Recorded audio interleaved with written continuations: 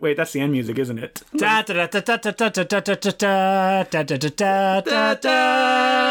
Hello, my name's Justin the Clue. And I'm Will Sloan. And you're listening to the Important Cinema Club. And that's all, folks. Nah, I'm just kidding. We're just starting. And we're going to be talking about the Looney Tunes.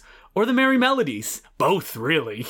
So, cartoons. Are they important in your life, Will? Were they important when you were a kid? Did you toss them away and go, these are for children? Of course they're important in my life. Aren't they important in everyone's life? Well, Cartoons? some people at a certain age decide, like, oh, these are infantile, make dumb jokes, like, they have no value to me anymore. No, I remember when I was maybe 9 or 10, I rented a video from Blockbuster called Cartoons for Big Kids, which was not a porn. It was... yeah, you beat me to it. Yeah, it was actually a documentary hosted by a friend of the show, Leonard Maltin, in which he sort of showed in their entirety a lot of somewhat racy cartoons, Red Hot Riding Hood. He's like, make sure your mom is out of the room for this one, kids. Yeah. Maltin After Dark.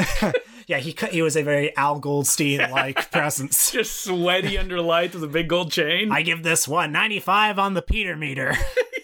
But no, he showed the Big Snooze, the Great Piggy Bank Robbery, and despite the somewhat lascivious-sounding title, it was very much about how cartoons were made for, an audience of, a general theater audience. Like adults, pretty much. Like, when you hear the animators who worked on the golden years of Merry Melodies and Looney Tunes, they always say that they never tried to target it for children, because it was adults that were paying the money, and they had to sit through it in the first place, and they were the ones who would spend money on merchandise and stuff like that. So there's no reason to, like, lower the intelligence level of these cartoons. And Chuck Jones, the most famous of the Looney Tunes directors, famously said, "These cartoons were never made for children, nor were they made for adults. They were made for me." So, for me, cartoons were such a big part of my life because the Bugs Bunny and Tweety show would play seemingly endlessly in an age before you could pick exactly what you wanted to see.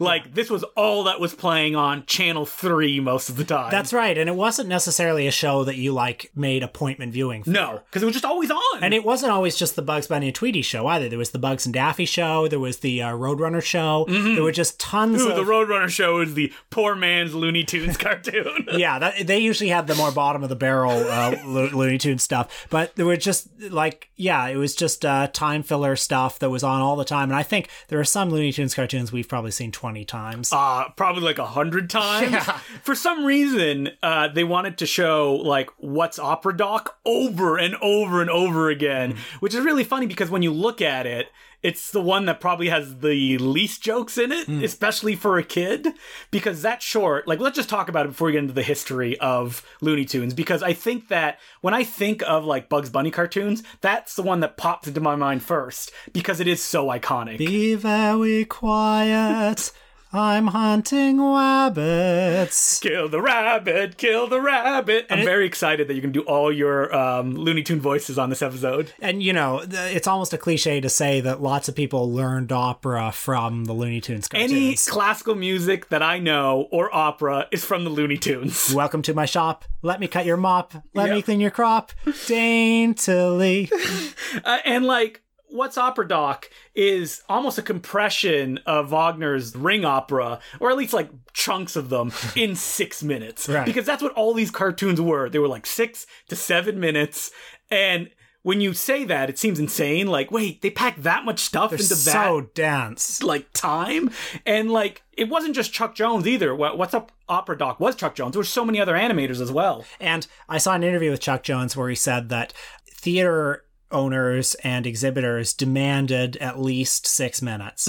But Leon Schlesinger, the man who owned the Looney Tunes brand for the early days of its existence, said, "Okay, 6 minutes. That's all I'm paying for then." Yeah, so they had just 6 minutes. They had 6 minutes and no other leeway. So when you go back into the history of Warner Brothers Animation, which Merry Melodies and Looney Tunes fell under, what you discover is not people showing up and going, "I have this idea for a character named Bugs Bunny. Let's just make a bunch of cartoons." What you get is a bunch of animators, very good ones, kind of toiling away for almost a decade until they hit that like magic blend that we consider like the classic cartoons. Yeah, the Looney Tunes brand started in 1930. It was started by a duo called Rudolph Ising and Hugh Harmon, who had previously worked for Disney, and they created a character, kind of a pilot cartoon called Bosco the Talk Ink Kid, which impressed Leon Schlesinger, who was a money man at Warner Brothers.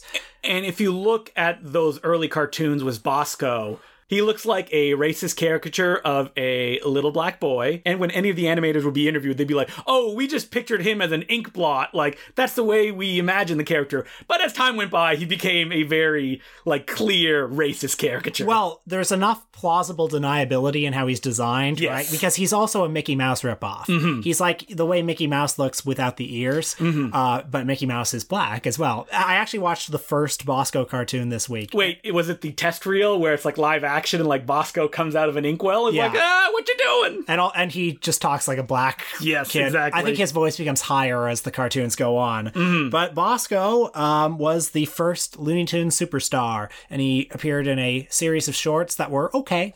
We should clarify that like at this point in animation, everything was dominated by Disney. So when like animated shorts started to get made and you had people like Max Fleischer doing stuff, it was the idea that like everything should be moving. If you look at like Betty Boop cartoons, like every object has eyes and is like bouncing around, oftentimes to music.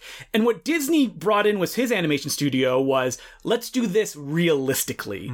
Like specifically with our feature films, we want them to be on this like real, no like out there stuff to add a lot of verisimilitude to it. And there's a beautiful lushness to the Disney cartoons. So people like the Warner Brothers department at that point was trying to imitate that and was also trying to make cute cartoons. And like, there's no imagination in these early Bosco shorts. They even made like cartoons with a character named Foxy, who was just a Mickey Mouse ripoff. He even had the ears and everything. So Rudolph Ising and Hugh Harmon left in 1933 to start the MGM cartoon division. They took Bosco with them for a while. We'll see you on the top of our money pile. Yeah, and of course, MGM, rode Bosco to riches. Everyone today still has their Bosco backpacks. Bosco did reappear in An episode of Tiny Toons. That's right. Yeah. And he had a completely different design than he did in the early animated cartoons.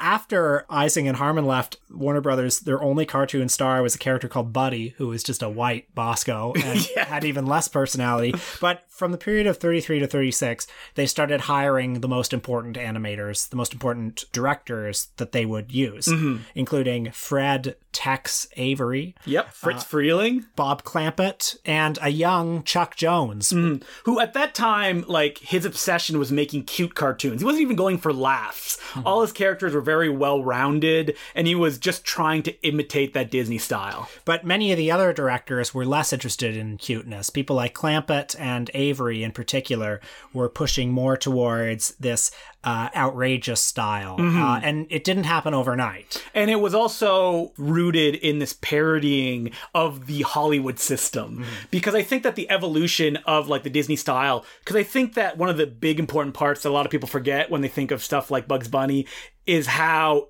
in the now it was and how it was reflecting like pop culture as it was happening. Yeah, one of the things that Looney Tunes was originally, there was Looney Tunes and there was Merry Melodies. Looney Tunes was thought of by Warner Brothers as a way to market some of the songs that they owned. Hence the title. So there would be I Love to Sing, da da da da da da da da da da, shit like that.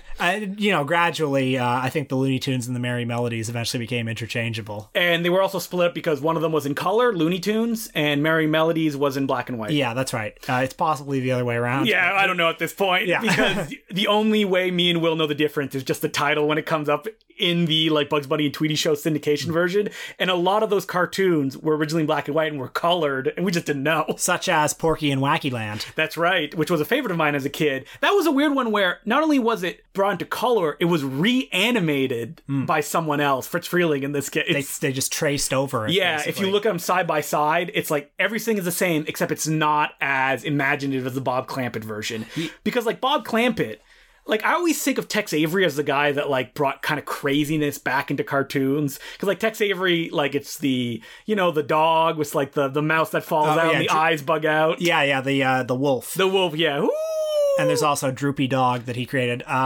Well, one of the important directors in sort of defining the Warner Brothers style in the 30s was Frank Tashlin, who later became, a very good maker of live action films. And because of that, maybe he was interested in the filmic possibilities of cartoons. His cartoons had very rapid fire editing, innovative camera angles, much more visual imagination than some of his colleagues. Yeah, because Fritz Freleng at the Warner Brothers lot, he was like the granddaddy when it came to like directors. Like the animation that he did was very like joke. There was kind of over the top stuff, but didn't really like bend it too much. And the thing about Frank Tashlin is that while his cartoons aren't really the funniest, mostly because like the cartoons he was making were right on the cusp of like the change at Warner Brothers before he went to go do live action, it's that they were the most cinematic. If you look at something like the Bugs Bunny cartoon that he did, I don't remember what it's called. The Unruly Hair, was it? Yeah, the Unruly Hair, which is a Bugs and Elmer Fudd one. Not only is it a constant, straightforward flow, there's no blackout sketches, which means just gag. He also uses like close-ups and he uses reverse shots and just crazy stuff like that like no other animator was doing. There's a great Frank Tashlin cartoon that I watched this week called Porky Pig's Feet, where Donald Duck is talking to a kind of a pudgy manager of a building, and he like puts his face closer and closer to it and closer, and then his face, like the fat guy's face, starts to engulf Daffy Duck's face.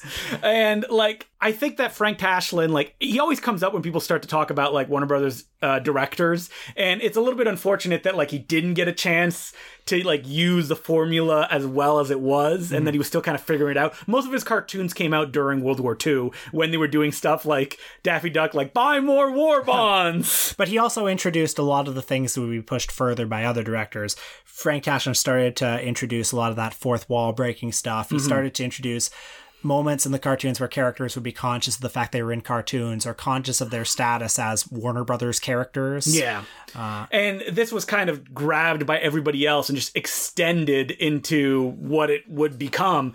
And we should get back to Bob Clampett because, like, you said last week that he's one of your favorites, right? If not the favorite. I think so. And, you know, Chuck Jones, I think on points wins. Yes. He's got more masterpieces than... I'm just going to say any filmmaker ever. Like I would completely agree with you. It's stunning when you look at what he made. That said, Bob Clampett's worldview, his style, speaks to me very strongly. So Bob Clampett, when I think of his animation style, it's the idea that anything can bend and kind of like move in every direction. He's an animator that his characters are in constant motion. The thing about Chuck Jones is often characters moving quickly into comedic poses, and that's where the laugh goes. And Bob Clampett, sometimes a little bit tougher to laugh at them because they're always moving. Like his Elmer Fudd, for example, is a very fat Elmer Fudd. Yes, with a big head. And his body is always just moving in so many ways. Or there's an amazing Bob Clampett cartoon, The Old Grey Hair, where Elmer Fudd and Bugs Bunny travel to the future, to the year 2000. Yeah, because Elmer Fudd wants to finally kill Bugs Bunny. And they're so old. Yes. And like, it's a cliche thing to say, but you can put any frame on a gallery wall. The contortions these characters' faces make as old characters. Even though you probably couldn't, because a lot of the frames that they would use, the transparencies for animation, they would wipe off and redraw on it to like make more cartoons. We forgot to mention that all these guys were in a building that's most famously known as Termite Terrace because supposedly it had termites. And it was just a bungalow where they worked. And you can sort of tell a Chuck Jones cartoon, you can tell a Bob Clampett cartoon, but it was a very collaborative atmosphere too. Yeah, and you could tell a Fritz Freleng cartoon or a Frank Tashlin one. Like, they all have their particular quirks, but at the same time, they're all working in the same world. And like the characters that we know and love, like I mentioned at the beginning of the episode, it took a while to evolve to the point that you know them. Like, I remember as a kid, I would see like a Bugs Bunny cartoon and be like, wait, Bugs Bunny looks weird. Yeah. Like, he looks bigger, like he's more wobbly than he would become. Yeah, so, and And it's hard to attribute authorship of Bugs Bunny to any one filmmaker. A version of Bugs Bunny appeared in a 1938 cartoon called Porky's Hare Hunt. That's right. And then and then another sort of rabbit-like character appeared in Presto Chango. And, you know, a couple of different versions until Tex Avery's A Wild Hare, which is the first official one. The Elmer Fudd chasing Bugs Bunny cartoon, the What's Up Doc eating the carrot stuff. But even then, the character would evolve after that. And I think other characters, too, like Daffy Duck begins as a very kooky... Yeah, like crazy, like Porky's trying to hunt him, and he's like... And then... Yeah, and then Chuck Jones turned him into the Daffy Duck we know today, this bitter rival to Bugs Bunny. Who thinks he's amazing, but is really lame. Mm-hmm. And, like, Chuck Jones is the one that, I mean, you hear him talk because he's the one who lasted the longest out of all these guys. He can very clearly describe why these characters work. Like, the idea that once they figured out that Bugs Bunny was a character that would often, in his best shorts, fight against a bully and would be unflappable in a way, and that's what was impressive about him, and is one of the reasons that, like, during World War II, Bugs Bunny was super popular. Everybody loved him because he was this unflappable kind of hero character. Yeah, and he became only that even more so as Chuck Jones became increasingly important. You know, if Tex Avery is very interested in gags, gag, each one wilder than the last, no limit to how crazy the gag can get. Chuck Jones is very interested in the characters. Yeah, and, like, what motivates them. Like, the way that he talks about the Roadrunner and the Coyote, and the fact that, like, this is all based on the idea that it's a kind of arrogance of what he's trying to do. Because, like, eating that Roadrunner, it won't taste good. Like, there's almost no meat on that. But it's the futility of trying to do this over and over and over again. And just not learning any lesson. And I believe Chuck Jones actually had, like, a list of 10 rules of the Roadrunner. And, like, you can even see that in the kind of permutations that the Coyote would take. Like, there's a Bugs Bunny and Coyote cartoon where the Coyote talks. Well, Wile E. Coyote, super genius. Yeah, and he's this arrogant guy, which adds even more to, like, you wanting to see him get injured. While the Roadrunner and Coyote cartoons is more about, like, the sympathy that you're like, oh, I can't believe this is happening to this dumb animal. Or there was the, was it Sam? It was like the sheepdog and Coyote cartoons. Yeah. Which has one of the best gags of Looney Tunes ever. The idea that, like, they beat each other up and then they go and clock out at the end of the day. Yeah. And there's this one that ends with both of them arm in arm, the sheepdog and the coyote, and he's like, isn't this a great life? As they walk off into the sunset. I think that's just such a useful metaphor. Yeah, it is. For, like, politics. Everything. Yeah. The idea of, like, oh, good morning, Sam. Good morning, Ralph. And like, it's all kind of a show. Yeah, that's all that it is. Yeah. So, you know, Tex Avery is an extremely important director because he crystallized Bugs Bunny, but I think Tex Avery did his best work for MGM after he left. He did Red Hot Riding Hood and the Northwest Town Police and King Size Canary. Great fucking cartoons. But that nobody talks about because they weren't in syndication. And they don't have recognizable characters in them, really, except for Droopy. That's a problem with Frank Tashlin as well, is that he would often work with, like, one-off characters or one-off stories. I mean, if I can just put one idea out into the ether for this episode, like, seek out the Tex Avery MGM cartoons. He really is one of the best filmmakers who ever lived, I want to say. But maybe we should talk a little bit more about, but if you want to get a sense of, like, you know, who Bob Clampett and Chuck Jones were as animators, since I'm just going to say now they're probably the two most important Looney Tunes animators. And Fritz Freleng, who won the most Oscars out of any of them. That's right. I mean, Fritz Freleng is a little harder to get an auteurist read on. Well, he was just a company man. That's what he was. Like, he did what he did very well, and he had no compunctions about kind of retracing cartoons or just doing gag. Like, some of the funniest Bugs Bunny cartoons that I remember are Fritz Freleng ones. Like the one where Bugs Bunny has to jump off the diving board and Yosemite Sam wants to make him do it. That's a Fritz Freleng cartoon. And it's a masterpiece. So good. High diving hair. Yeah, Fritz Freleng did a ton of great ones. Nighty Night Bugs.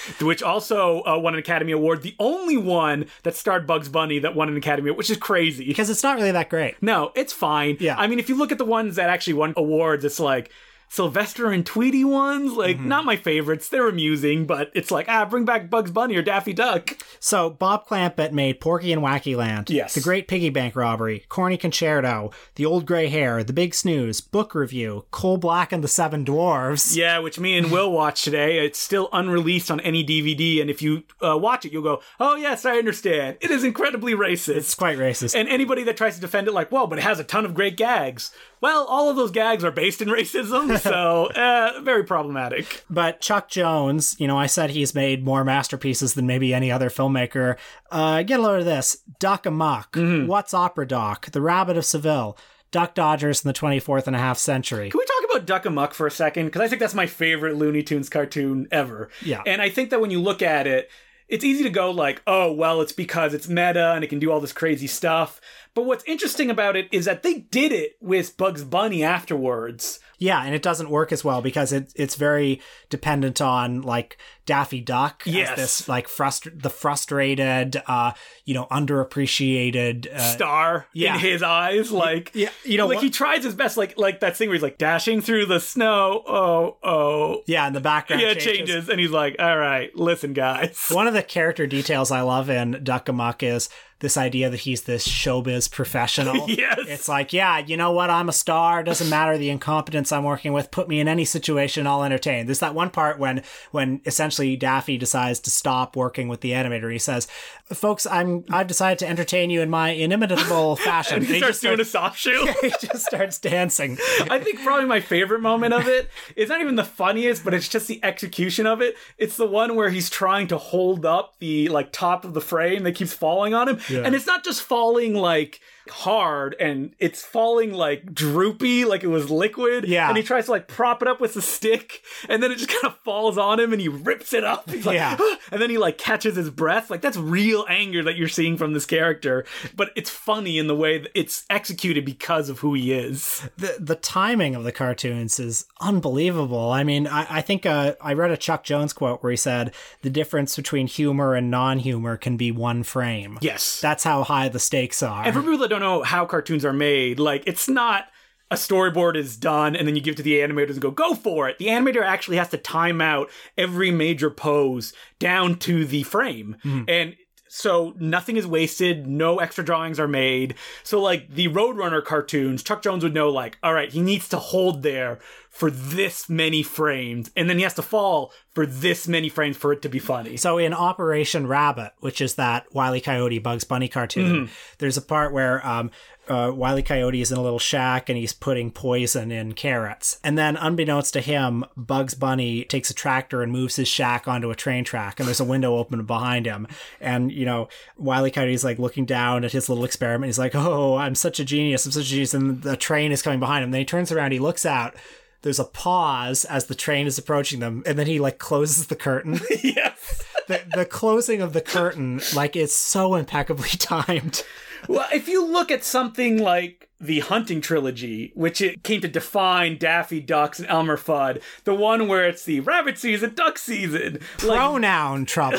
Yeah, those are the simplest version of like cartoons that you can get, because it's just two characters that are just essentially yelling at each other, but just the animation is so funny and the timing of it and the way that like Daffy Duck in those three cartoons, the punchline is always he gets blasted by a shotgun and his beak goes in some weird way that he then has to turn back to normal. And so funny. And Jones knows how to like hold it for just long enough for Daffy Duck to just like, sit there for a few seconds pondering his predicament. How did I get here? Yeah. I mean, another great Chuck Jones cartoon, One Froggy Evening. Yes. I think a case could be made the best cartoon of all time. Probably not only one of the most memorable and the most thematically rich, but also like hilarious. And one that became not just the mascot for the CW network, but also something that you can use every day. Like, it's one of those like, what was it, Michigan J. Frog situations? Yeah. A wonderful like little morality tale. And it's hilarious. I mean, one of the things that makes it work is as this man who's trying to, get rich off the singing frog, as his life continues to unravel, and it gets worse for him, the frog just keeps singing. Yes. And the juxtaposition between like the misery of his situation and the just mindless, energy of the frog. Or like, hello, my baby. Hello, my darling. Like, there's also so much richness to like the mise en scène of it. Yes. This guy is just a lowly construction worker, and then you see him at his apartment, and it's this shitty apartment, and he's got some money like stashed in a box under his bed. Well, like something that Looney Tunes brought to the animated field that people don't talk about too much is also like the backgrounds by Maurice Noble that were like super stylized stylized, and that like before that, if you look at like the pre-World War II ones, the backgrounds are very well animated and very detailed, and that when you start to remove things and you make them like these kind of just abstract ideas, most clearly defined like the Roadrunner cartoons or What's Opera Doc, the humor just comes out more from that because that level of unreality kind of focuses just the gag. You know, another thing that Chuck Jones brought to the Bugs Bunny character, or maybe underlined or developed in the Bugs Bunny character, was his kind of moral code. So I think it was a Chuck Jones cartoon that introduced the line, "Of course, you know, this means war." Stolen from our favorites, the Marx Brothers. Well, and I think, in fact, Groucho Marx is an influence on Bugs Bunny. Because the carrot being like a cigar that Groucho would carry. But, you know, one of my favorite Chuck Jones cartoons, The Long-Haired Hare, which is the one where he's fighting that opera singer. Oh, that one's so good. Because there's the scene at the beginning where the opera singer is at his home. He's trying to rehearse, but he keeps, like, Bugs Bunny's outside playing his banjo. And then the opera singer... Yep. The opera singer's a jerk to him, and then he keeps beating up Bugs Bunny. And then finally, after 3 incidents, Bugs goes, "Of course, you know, this means war." And then he... unleashes this incredibly sadistic and complicated plot of revenge. I think that the best Bugs Bunny cartoons are the ones where he gets beat up a little bit at the beginning and then comes back and does these crazy impossible things, like Bully for Bugs, where he fights the bull in the bullfighting ring. That's one of my favorites of all time. I remember when I got the Golden Collection on DVD, these amazing box sets that Warner Brothers put out, and like the climax of that one came up where the bull rushes back into the bull ring, and he like lands on grease, which he slides on, and then flies into the air where paper is stuck to him, which lights a match, which as he's flying through the air, he sees the match light dynamite and goes across and ahead of him. That's so funny. That is another one of my favorite gags where Bugs comes up to the bull and he goes, "Oh, excuse me," and he puts this bungee cord on his horns, and then he goes off into the distance, and you see in the distance this from the bull's eye view, tiny Bugs Bunny as he like puts a big boulder in the bungee cord, and then you see the boulder come towards the camera. Because you get these characters who are bad, and you want to see them get their comeuppance, and at the same time, Chuck Jones would like hold there in that coyote way for a second before the pain hits them. And the laughter comes from the coyote holding up like a little sign that says like, I don't know, this is gonna hurt or something like that. like a big boulder's about to fall on the coyote, and then he like brings out a little umbrella. Yeah, exactly. Yeah. It's the things we try to do in life to protect us, even though that the situation that we're in is our fault anyway. But like Bugs Bunny, it's a very complicated balance that the character has to have, because he can't seek out conflict. No, he can't. He can't go and kind of maliciously torture some people, even though that he did in the early ones, where he's just kind of a troublemaker in the way that Daffy Duck originally was. There's a Bob Clampett one called, I think, The Wacky Wabbit, where he fucks with Elmer, and then he looks at the camera and says, "I do stuff like this to him throughout the picture."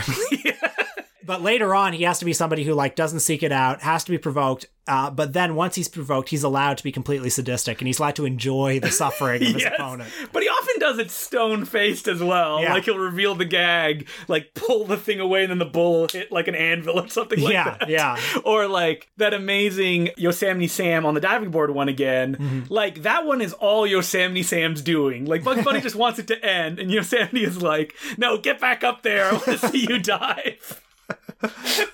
Good stuff. Maybe we should just mention a few other good collaborators. Musical director Carl Stalling. Yeah, that when he left, people said that like the cartoons took a noticeable dip because not only is the animation, but it's also the music and the way that it's incorporated in these like little 6-minute bits that work so well. Because there's music throughout them, and not only do they add to the picture, they don't distract from it. Like you're never watching and go, that music's not well placed. It's just always perfect. There are also writers, Warren Foster and Michael Maltese in particular, and the voice artists, obviously Mel Blanc, the first name I ever knew associated with these cartoons.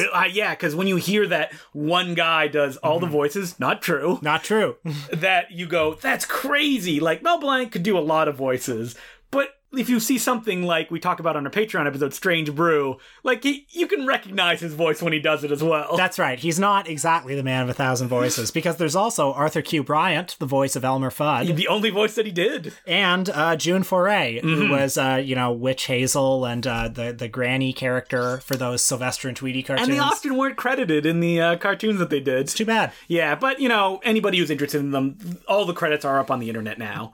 Like anything that lasts, decades, there was an expiration date to the theatrical release Looney Tunes cartoons. And also, I think, those old timers, there's a period when they were at their peak, and then they were not at their peak anymore. Yeah. I mean, we watched this thing that Tex Avery did in the 60s. So Tex Avery had that great run at MGM, and then apparently there came a point where he was just like, I don't find this funny anymore. It's like he just sort of lost it. And then he was contracted to do some Bugs Bunny cartoons for Kool-Aid in the 60s. Yes. Not very good. No, they're fine. There's not many animation frames in them. Yeah. They look like Hanna-Barbera cartoons. A lot of the writers went to go work for Hanna-Barbera after they left Warner Brothers. I guess I'm not surprised by that. They have a bit of a, Yeah, well, because what happens when something becomes popular is that the money men try to figure out how can we do this more cheaply, and will they still enjoy it? And when you do something like the Flintstones, which is very kind of poorly animated, and the kids still eat it up, it's like, why the hell would we spend all this money doing theatrically released shorts? Yeah, and the last couple of years of Looney Tunes, I'm not that well versed in the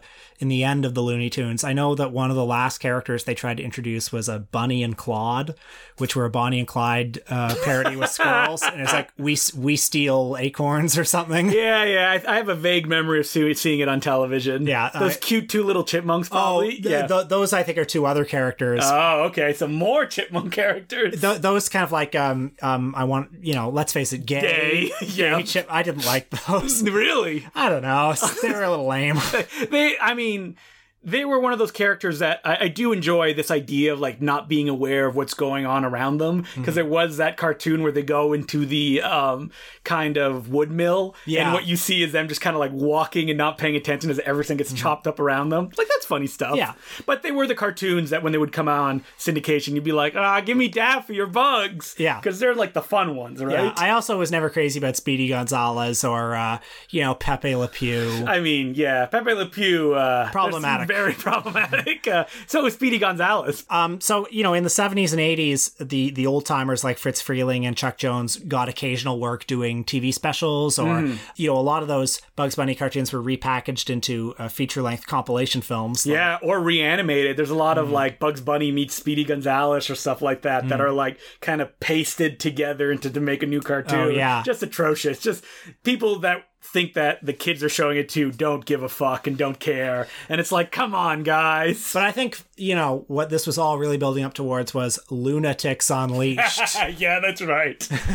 Which was I'm going to say late 90s, early 2000s? Yeah, I think it was around the same time as Looney Tunes Back in Action. Yeah, and it's this reimagining of the Looney Tunes characters as space warriors. And it's the idea of you have the brand and you don't want to do the thing that it's the most famous for. And you think that people are going to just enjoy seeing these characters that are not doing what people like them to do. I read an interview with Joe Dante talking about making his film Looney Tunes Back in Action, and he said it was a very frustrating experience because he was making this movie for executives who wouldn't cross the street to see it. Yeah, and that's a problem because, like I said at the beginning of the episode, a lot of people think that cartoons are for kids, right? Even the early Looney Tunes stuff, because they watched it as kids. So why should they give them any value in this day and age? But the reality of it is they're just as funny, if not funnier, than when I was a kid. I think there are certain things that I'll start watching them, maybe every 6 months or a year, I'll start watching Looney Tunes cartoons, and then I'll think, why do I not only watch this? It's got everything. Yeah. I feel that way about The Simpsons too.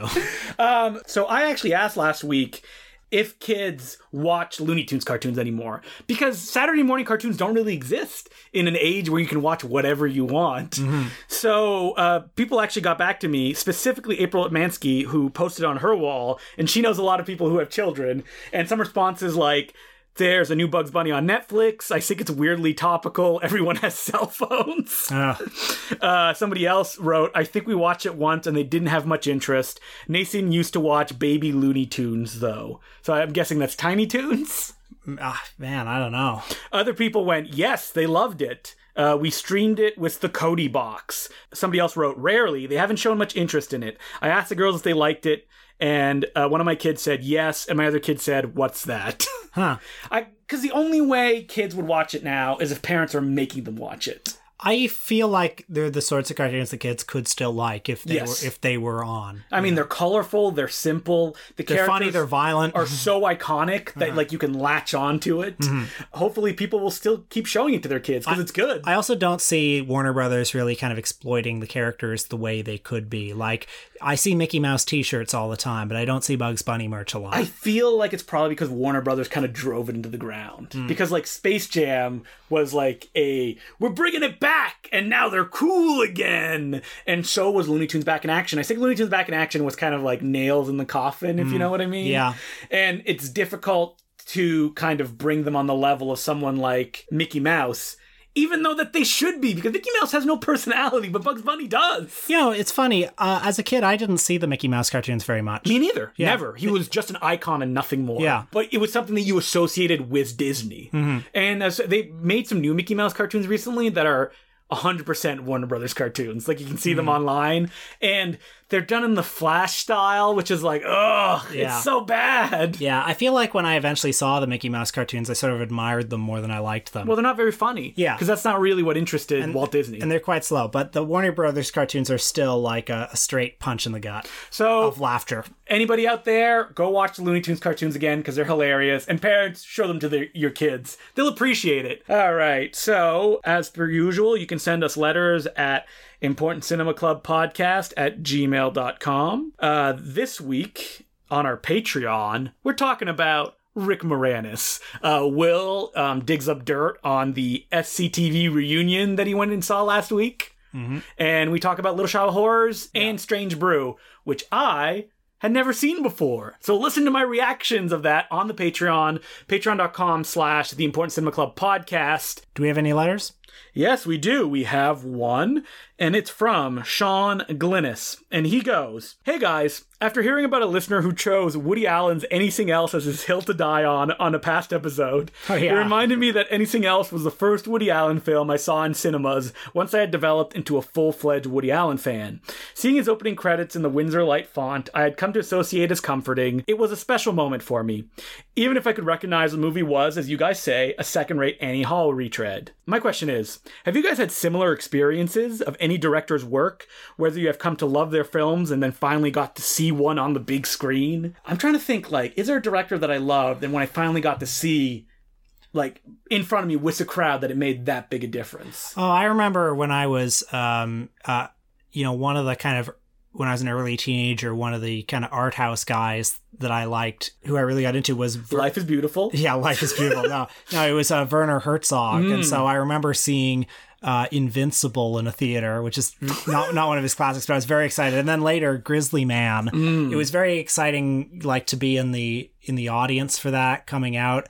Actually, speaking of Woody Allen, I remember going to see Curse of the Jade Scorpion in a theater and having a lot of anticipation, being like, I can't believe I'm seeing I spent all summer watching his movies, and now I'm going to see the new one. Curse of the Jade Scorpion. Curse of the Jade Scorpion. Oh, yeah, that was okay, he said as you left. Yeah, I mean, I feel that way sometimes, whenever a new Jean-Luc Godard movie comes out, where I kind of feel like, wow, this is going to be the last one. Well, here I am, I wasn't in the audience for Breathless when that came out, but here I am at the latest dispatch from The Grinch from Switzerland. I remember when I saw Army of Darkness on 35mm in a theater with a crowd, and that was like, whoa, seeing it on the big screen. And at the time, the cinematographer was in the audience. Oh yeah, I was at that too. Yeah, and it was a print that was like really beat up and like it didn't look too good. And Victoria Dobbs, the manager of the theater, was sitting beside me. She got up 20 minutes in and went, the camera moves are too crazy. They're making me feel sick. And I was like, whoa, that's crazy. Do you remember the cinematographer, Bill Pope, in the Q&A, he said something like, this is really how we kind of dreamed of seeing it when we were making it, barely audible sound, kind of muddy picture, like you were watching it at a bad drive-in. Bill Pope was pretty dismissive of the movie as well, where he's like, whoa, you guys really enjoyed that, eh? Yeah. Those are my favorite Q&As. This is maybe a different sort of experience, but I remember when I was a teenager and I was like coming downtown to go to Kung Fu Fridays, which Colin Geddes used to program at the Royal. And it was these oftentimes very obscure Kung Fu movies on 35 millimeter prints. And it was so kind of amazing to me that A, I was watching them on a print, and B, in a theater with other people. I remember when I first moved to Toronto and I started going to theaters kind of on my own, because when I lived in Ottawa, while they did have kind of rep theaters, they would mostly play like art house stuff. They wouldn't have that many kind of like retro screenings.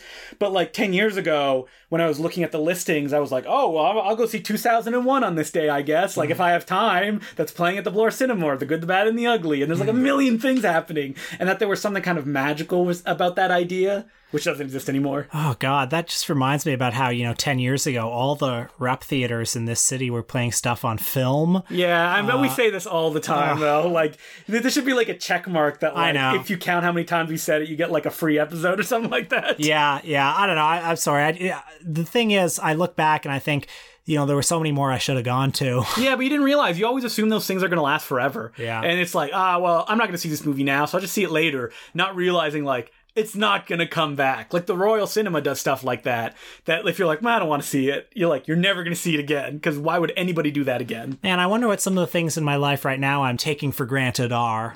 Right here, man. This? Yeah, that's right. Eventually we'll be, old men with kids and grandkids. And just listening to these old episodes. Remember when we used to watch movies all week and then get together and talk about it? Oh, it's too bad we had that terrible falling out. Yeah, that's right. I shot Will Sloan in the arm, which then had to be amputated. I've made this whole history in my mind already. All right, so thanks very much for sending the letter. So next week, we're doing something a little bit different. We're going to be talking about the work of Kalatazov, who's most famous for making The Cranes Are Flying and I Am Cuba. But I don't know if me and Will would have enough to talk about when it comes to him. While those two films are iconic, Cranes Are Flying was put out by the Criterion Collection. I Am Cuba was remastered and released by like Francis Ford Coppola and Martin Scorsese. I looked for books about him and I couldn't find any of them. I'm sure they exist, but they're not available to me. So I thought that maybe I wanted to approach his big films stylistically. And that when I think of him, what he's most famous for are his long takes. Like, I Am Cuba has jaw-droppingly long camera takes that go on for like what seems like 30 minutes, up, down, across. Paul Thomas Anderson, when he made Boogie Nights, was incredibly inspired by I Am Cuba and the way that like the camera would go down an elevator and then would go into a pool and stuff like that. And then it got me thinking that stylistically the long take is the thing that like cinephiles kind of obsess over the most when they get into movies. Yeah, young cinephiles particularly, yes. Yeah. Because that's something that like it's quantifiable. The idea of like, whoa, they did this all in one go, even though like people get up on stage and they do 4-hour performances and it's all in one go. But in cinema, it just means something different. So not only will we be talking about I Am Cuba and The Cranes Are Flying, we're also going to be talking about like long takes in cinema, whether it be like Goodfellas or even something like Children of Men, where like that's a long take movie. That's all really people talk about, and what this style means to like the thematic concerns of those movies. Because something like I Am Cuba, what's interesting about it was that it was supposed to be a piece of propaganda. And that when the propaganda minister saw it, they said, we cannot release this because those long takes you use give it a different feel than it would have if you just made a straight movie. So like, what does that mean? And that's what we're going to be digging into in that episode. So until then, my name is Justin DeClue. I'm Will Sloan. Thanks for listening. And as per usual, you can follow me at DeClueJ on Twitter. I'm at Will Sloan ESQ. And Justin DeClue on Letterboxd, and that's DECLOUX. And make sure to go and rate and review us on iTunes. Said it last week, nobody did. Ha! That's all, folks.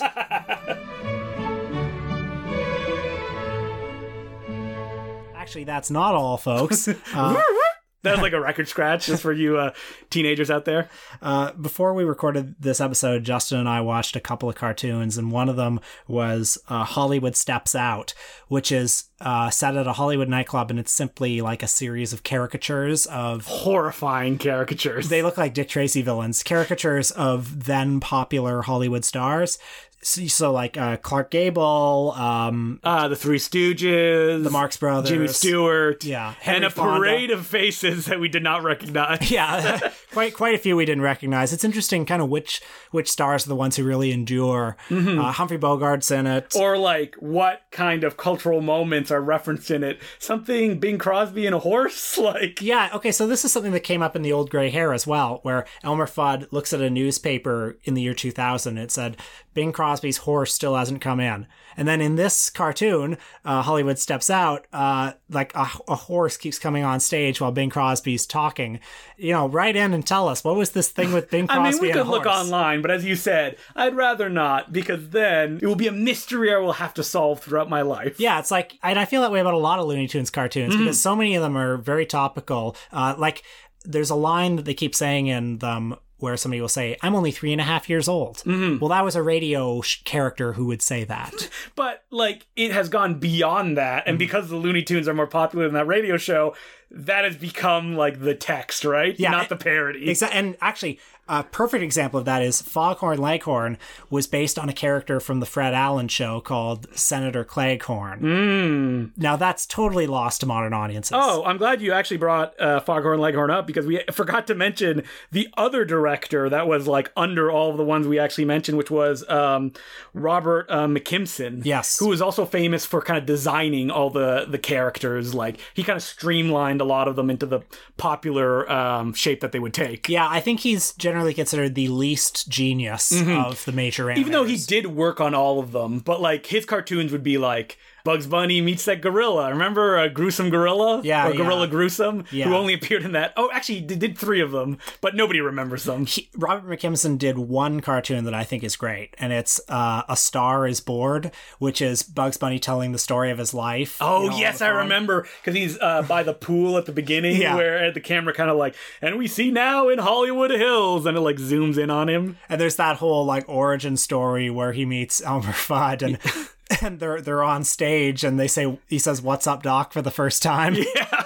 And it's kind of like a parody of like the Jolson story, or one of those corny biopics of the time. Or for kids today, the like I didn't do it kind of stuff. Yeah. I mean, like Foghorn Leghorn, again, he was one of those characters that I'm like, Foghorn Leghorn cartoon. Yeah, like, I never liked Foghorn Leghorn. No. I'll say. My dad would imitate him all the time, though, because it's something that's so like recognizable and easy to do. Well, your dad's really imitating Senator Cleghorn. Which I'm sure he knew that, and that's what he was. No, he didn't at all.